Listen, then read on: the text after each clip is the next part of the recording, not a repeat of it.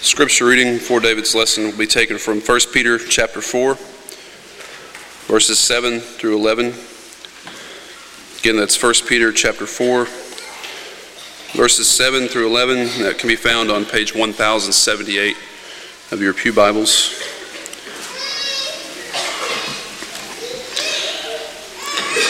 The end of all things is at hand. Therefore, be self-controlled and sober-minded for the sake of your prayers. Above all, keep loving one another earnestly, since love covers a multitude of sins. Show hospitality to one another without grumbling. As each has received a gift, use it to serve one another as good stewards of God's varied grace. Whoever speaks as one who speaks oracles of God, whoever serves as one who serves by the strength that God supplies, in order that in everything God may be glorified through Jesus Christ. To him belong glory and dominion forever and ever. Amen.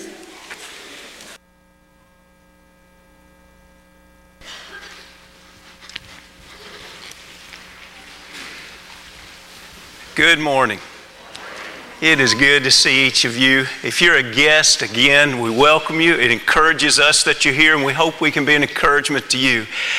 It's been kind of a wet and maybe in ways a dreary weekend, but isn't it wonderful to be together and to have the warmth and the encouragement of Christian fellowship, and even to know, even in the midst of a rainy weekend, it was God's will. He provides exactly what we need. And one of the things the church family always needs is to come together and worship God.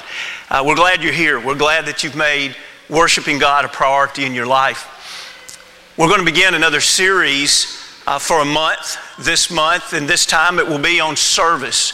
And what does God say to us and expect of us about serving Him and serving others? And also a part of this theme this month will be We Are the Sermon Day. And there'll be a lot more said about that over the next few weeks, but it'll be the last Sunday of this month, October 24th. We are the Sermon Day.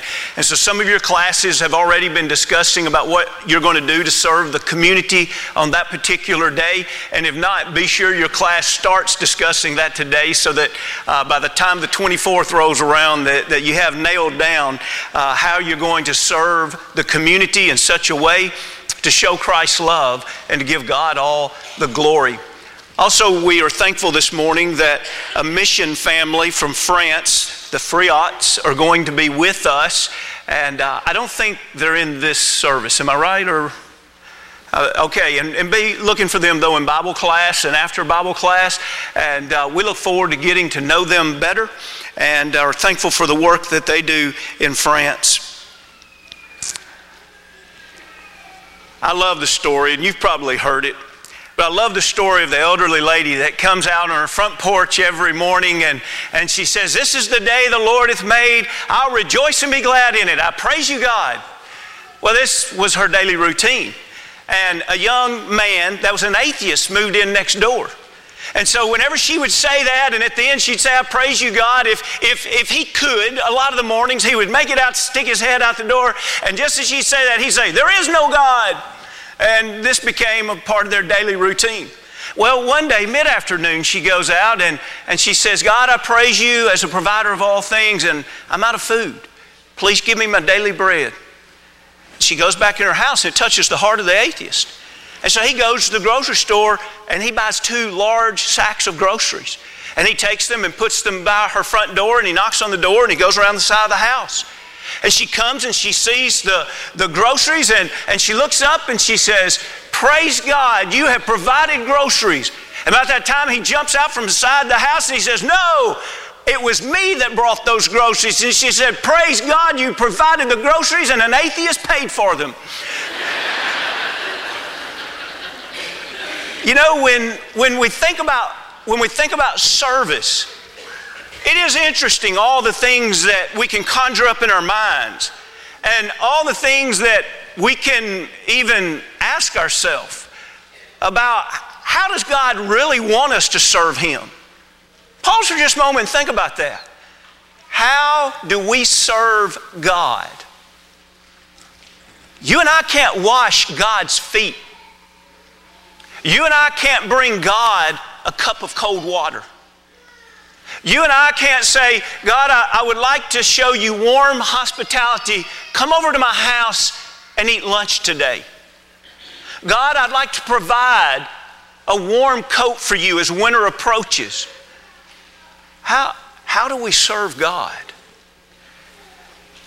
In this month, what I want us to see is that all throughout the Scriptures, the difference in just a good neighbor that occasionally and maybe regularly does good for other people, the difference in them and a Christian is that the Christian sets out every day to serve God in the way God points them to others.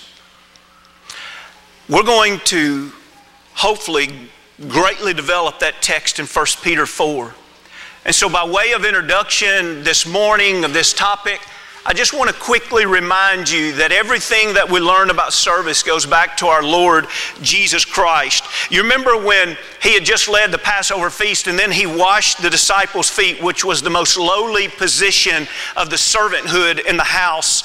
And notice what it says in John 13:13. You call me teacher and Lord, and you say, well, for so I am.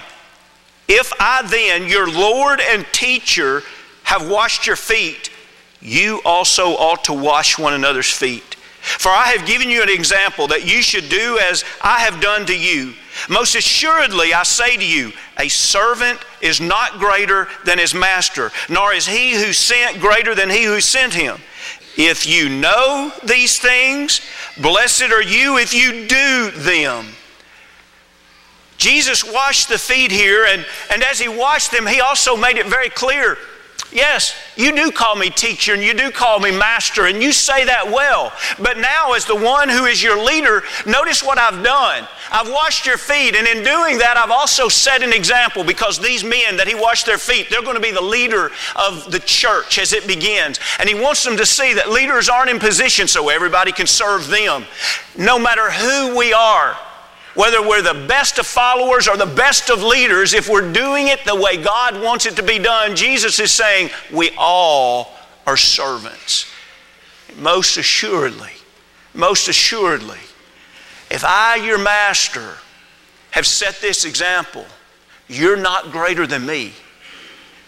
And so everyone here has the burden of responsibility to say God expects us to serve. And then He says, it's not just knowledge, but it's knowledge and doing it. In other words, I need to take the time to learn. God, how do you want me to serve? Jesus, if I'm going to serve like you, how do you want me to serve? And so He closes this passage by saying, or at least the passage apart where we're stopping, we end here with Him saying, gain this knowledge and then do it so that you can be richly blessed. Now, He takes all this knowledge and this doing it back to a motive. And I'd like for you to look at 34 and 35 of this very same chapter. Later that same night, just a little bit later, He said these words, a new commandment I give unto you, that you love one another as I have loved you, that you also love one another. By this all will know that you are my disciples, if you have love one for another. What's the point here? This servanthood that He's spoken of earlier, He says it ultimately comes back to love. And I'm going to raise the bar of love. They'd had the commandment to love one another since the old covenant. But so He's not giving them a new commandment in that it's new to love each other. The new aspect, when He says I give you a new commandment, the new aspect is that He raises the bar. He says, now I want you to love one another as I have loved you. You remember, I just washed your feet. And you know that I'm about to go to the cross for you. I want you to see this high, wonderful standard of love. And I want you to love one another as I have loved you. Now, I want to pause here for just a moment. And there may be some among us right now, they're saying, you know, I really don't like when we put an emphasis on service, because I always feel like I can't do it the way it needs to be done. I want you to think about the beauty of this. God will never ask you to serve in a way that you don't have the ability. He won't, so relax. If you're saying, I see people do things in service to others and I can't do what they're doing and I feel bad, God's not asking you to do what you don't have the ability to do. God's not asking you to do what you don't have the time to do. God's not asking you to do what you don't have the money or the resources to do. God is not asking you to do what you don't have the opportunity to do. And so I hope in that sense all of us can kind of breathe easy and say, okay, this is good. But I would like for you to think that what we're going to see as we look at major passages this month on service, because God has great expectations for us. And one of the things that He has for us, as we studied last month, is He has the expectation of holiness. And when God sets us apart, it's not just so we can be apart. He sets us apart for service. When God set things under the Old Covenant apart to be used in the temple, it wasn't just so it would be set apart from the world, it was to be used in the temple. It's to be of service.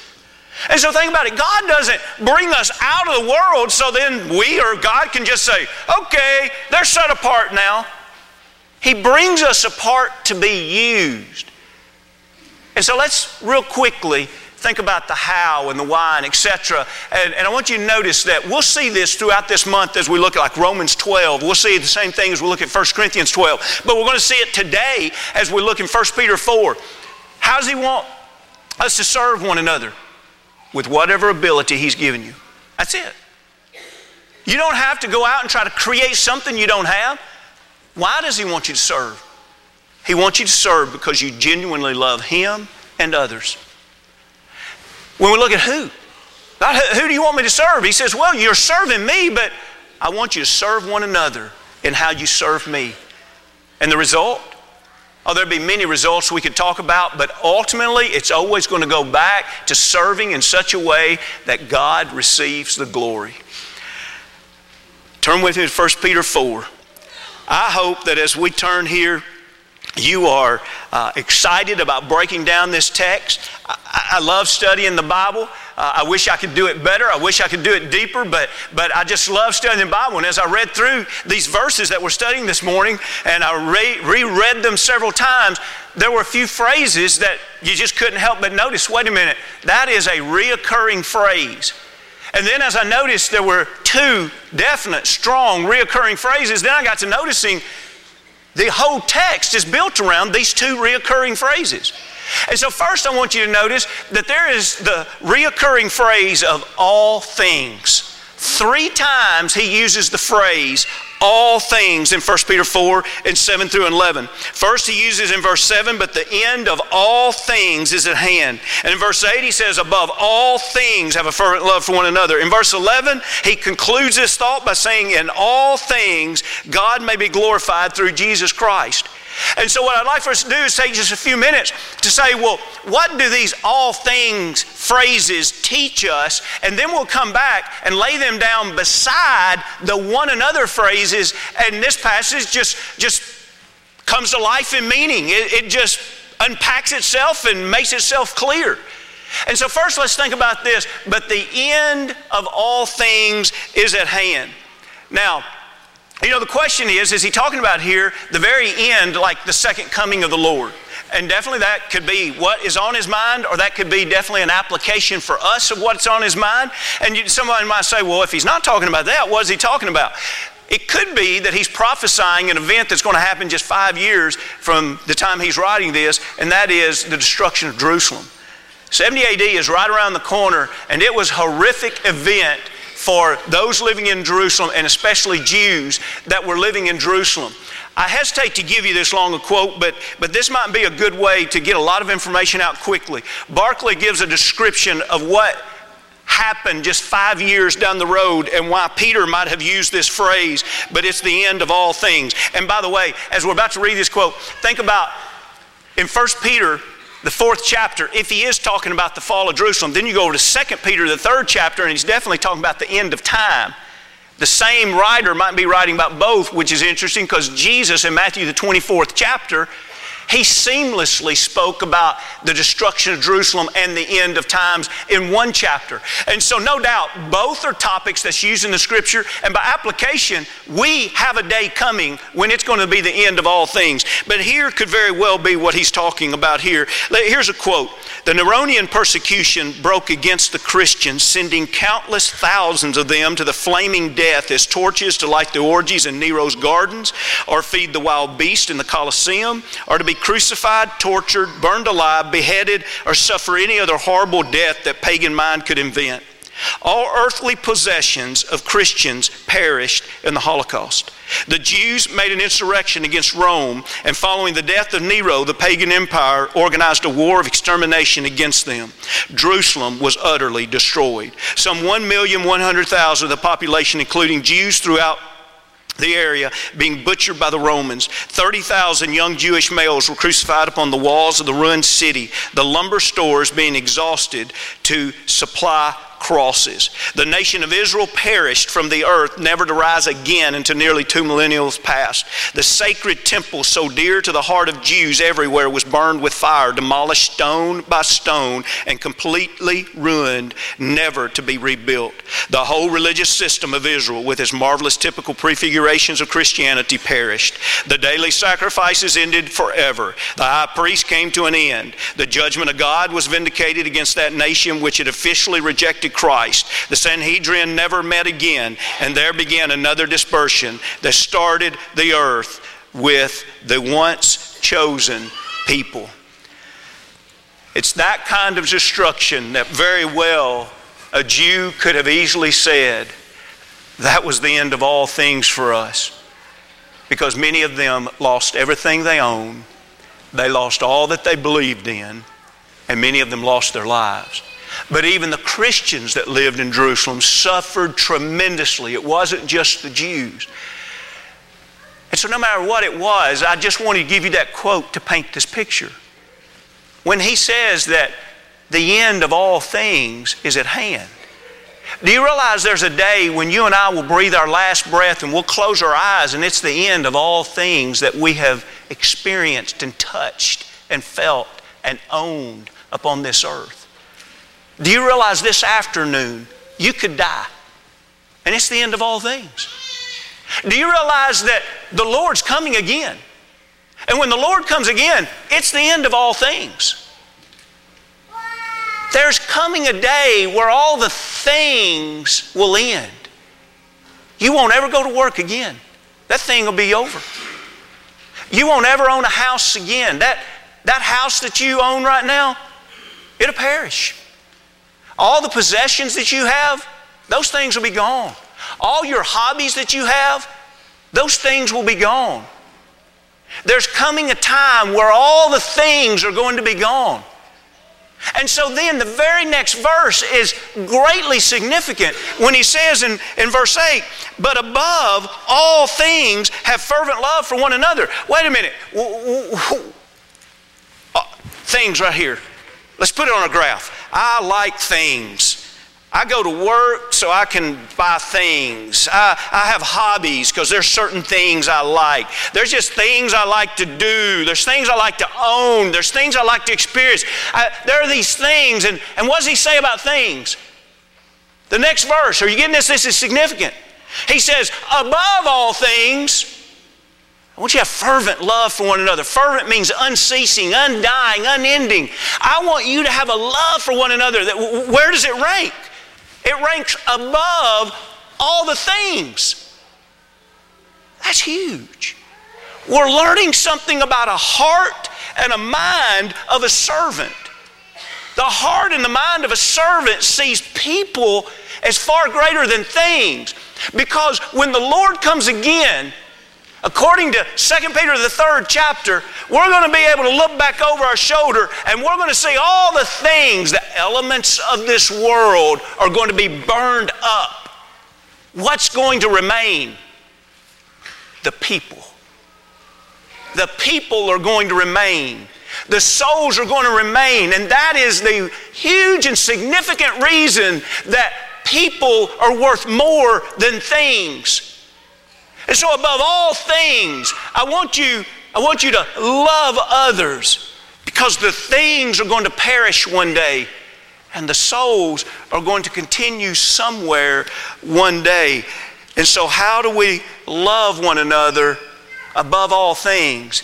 And in verse 11 he says, I want you to do it in such a way, which by the way, we're going to come back with the one another passages where he teaches us how to do it. But however we do it, this should be the conclusion in verse 11. You do it in such a way that God receives the glory through Jesus Christ. We don't love one another so someone can pat us on the back and say, you are so good at loving other people.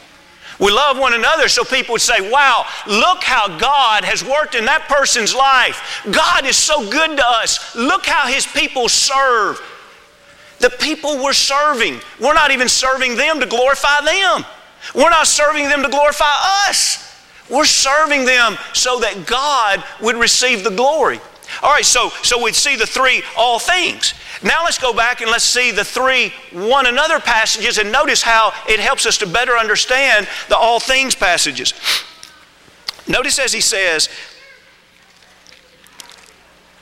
in one another in verse 8, have fervent love for one another, for love will cover a multitude of sins.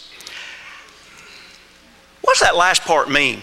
We already talked about the first part, that it's an undying love for others, but what does it mean when he says it covers a multitude of sins? You know, sometimes when we don't know what a phrase means in the Bible, what's helpful is to see how that exact same phrase is used somewhere else. Remember the last two verses in the book of James, the 5th chapter, verse 19 and 20. Notice how this covering a multitude of sins is used here.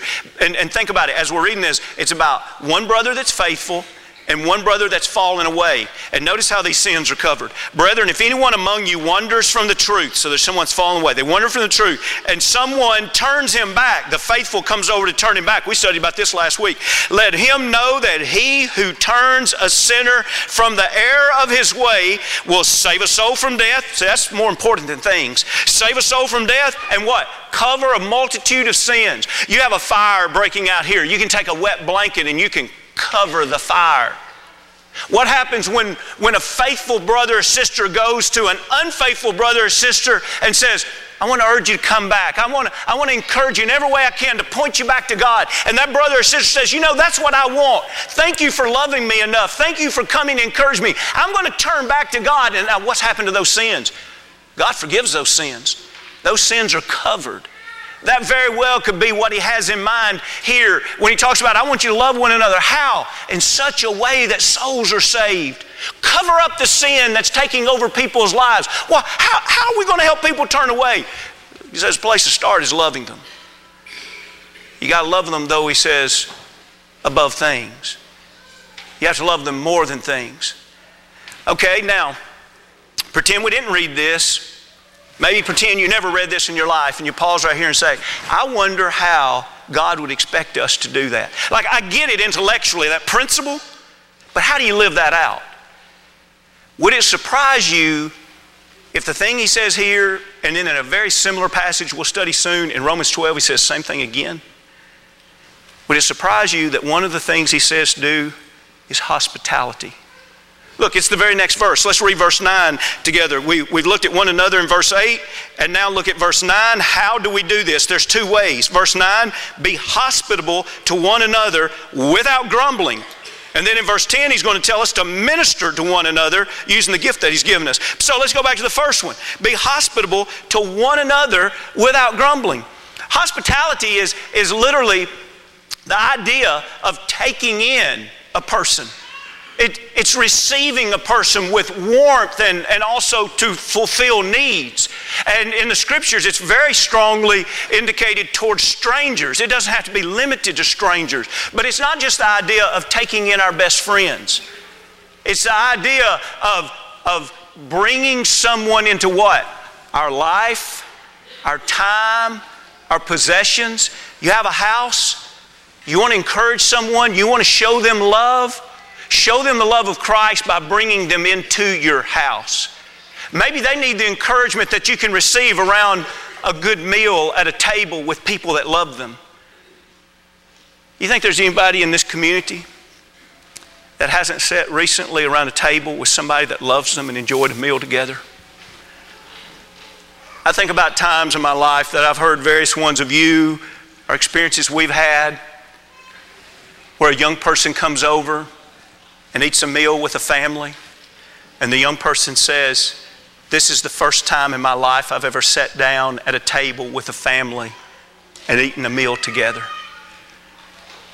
Isn't that amazing how many people around us have never experienced that kind of love and that kind of atmosphere? And God says, I want you to be that kind of person. Why is that hard to do sometimes?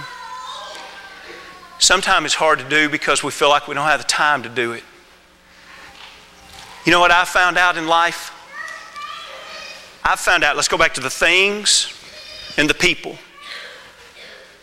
I'm a slow learner, and I really have just been convicted of this in maybe the last decade or so of my life. But what I've learned in life is that everything you own and everything you love to do takes a block of your time. And sometimes we love so many things that it's very difficult for us to take care of all the things we've brought into our life to put people above them because they're competing for the same 24 hours of the day. You know, a job is really good, but a job takes up time. And you can make more at your job if you'll just work more time. But when you work more time, it takes more of your time. And you can make even more if you get another job or work more time than just more time. It's just that the more you do that, not only the more you make, the more it takes of your time. You know, having a house is really nice, but what I've noticed is that there's always things that have to be done at a house. They take time. You say, oh, I paid to get it done. Well, that means you have to work more to pay somebody. But ultimately, no matter what you own, however big it is, it will in some way require that much time. And if you are blessed or cursed, don't get mad at me.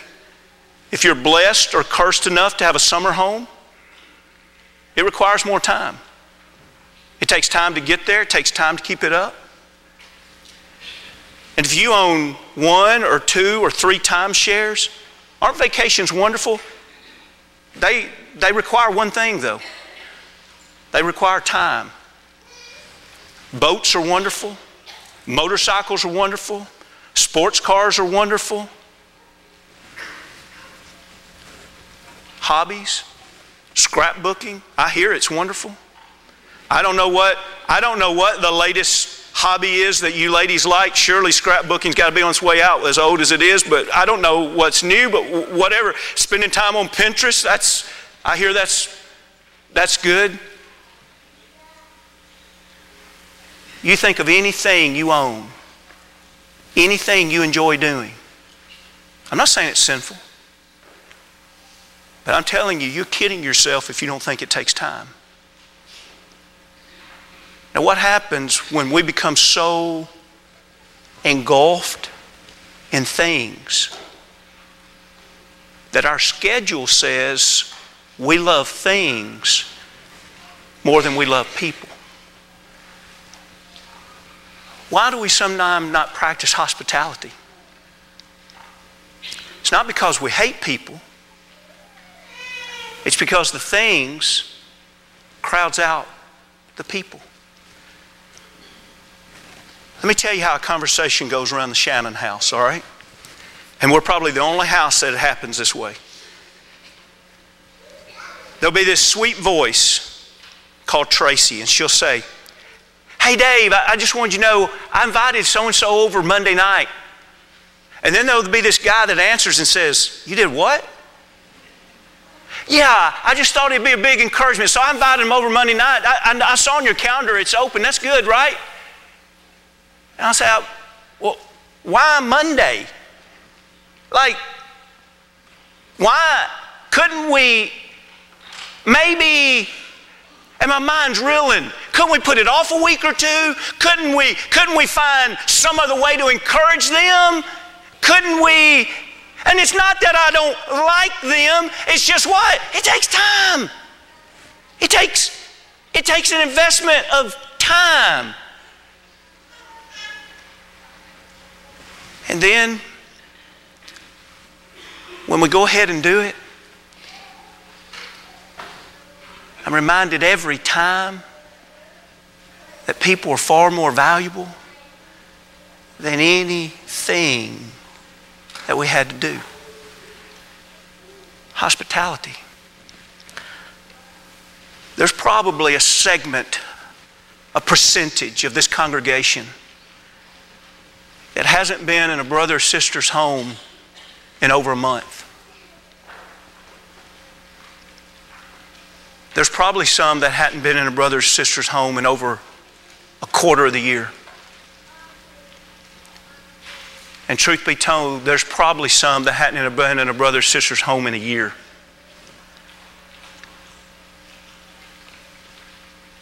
What's the Lord saying here?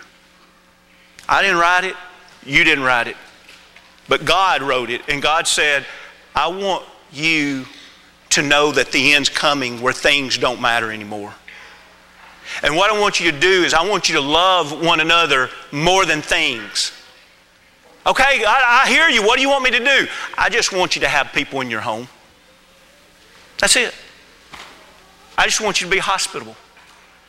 And you don't have to be just in your home to be hospitable. Every time we come together, we have the opportunity as a church family to be hospitable. There's probably someone here this morning, right now in this assembly, that has not been here many times. It may be their first time or their third time or their fourth time. The question is, will we as a congregation be hospitable to them? Will they leave saying, you know, I received love today. Those people, they gave us love today. And why wouldn't we do it? Well, it really comes down to where's our measurement? Where's our gauge? Do we love others more than we love things? And so then we say, well, what else do I need to know? And I want you to notice the other one another is in verse 10. As each one has received a gift. So God's given each one of us gifts, not the same gift, but we all have a gift. Minister, or that word could also be translated serve one another. Minister that gift to one another. He says a good steward, and that's talking about all of us collectively, as good stewards of the manifold grace, and the word grace means gift, a good steward of the manifold gifts of God. In other words, God has given, manifold means diverse and various. God has given many, many gifts in this room. You don't have the same gift as the person that is sitting next to you, and may not even have the same gifts as the person sitting next to them. But listen, all of us can use whatever gift that God has given us, and we can use it in a way to show love for others. And when we all collectively show the manifold grace of God, that's each one doing our ability to show others by the way we put them above things, the way we serve them. He says, now you're showing love. Can people come into this gathering of people and all of us collectively use our abilities and influence to show love? That would be genuine hospitality. You can even go to work tomorrow. You go to work or school and someone comes in new. A new employee comes in. Are you going to be hospitable? Are you going to be the one that goes over and says, hey, want to meet you? Can I show you around a little bit? Do I need to show you any place? Do you need to know the ropes? You need to know how things work? Or are you going to have that idea, hey, you can just come in and learn it just like I learned it. You can learn through the school of hard knocks. What are we going to do when it comes to hospitality? When you see an elderly person in the grocery store and it's obvious that they're looking for something, or maybe it's a guy about my age that can never find anything in the grocery store. And you know they're looking for something, and you know the grocery store like the back of your hand. Are you going to be hospitable enough in a sense to get involved in their life and say, hey, I see you looking a lot here. Is there anything I can help you find? I don't work at the grocery store, but do you love others more than you love things? Oh, you're looking for that bread. It's not over here. It's over on the bakery, the other side of the store, and you get that deadpan look. You want me to show you where that is? Who would do that? Someone that was hospitable. Someone that says, you know, I want to invite you into my life. Whatever I can do to share life with you, I'd love to be able to walk with you a little bit through life just to show the love of God. And so on this next slide, this is your summary here. On the left, we have the all things. The end of all things are coming. And what that should teach us is that above all things, we should love, because people are going to last. You see there, and so then that carries us over to the one another. We love one another. Well, how does God want us to do it? He wants us to love one another by hospitable to one another, ministering to one another, and then what's to be the end of all of that? The end of all of that is that God would be glorified. What I learned today, number one, I learned that the Mount Juliet Church of Christ should be a place where no one leaves without being loved. Number two, I learned this should happen because we love people more than things. Number three, because we value servanthood more than selfies. That's from last Sunday night's lesson. Less selfie people and more people-ease. By working together to each do our part, everyone can be loved. Therefore, God will be glorified. When we look at servanthood in Scriptures, it's not just finding one organized ministry and saying, let me connect with it, which can be a very important part of servanthood. But servanthood actually begins in a heart that is set upon God and serves others because of that. If we can help you in any way, we really, really mean it when we say we'd love to serve you this morning. And collectively, you got a lot of people here with a lot of love and a lot of ability, and whatever your need is, surely there's someone here that can help walk with you. If you need to cover a multitude of sins, if you need a fresh start, if you need to study because you got a lot more questions than you have answers, however we could help you. If you're ready this morning to be baptized into Christ, if you're ready this morning to be restored, if we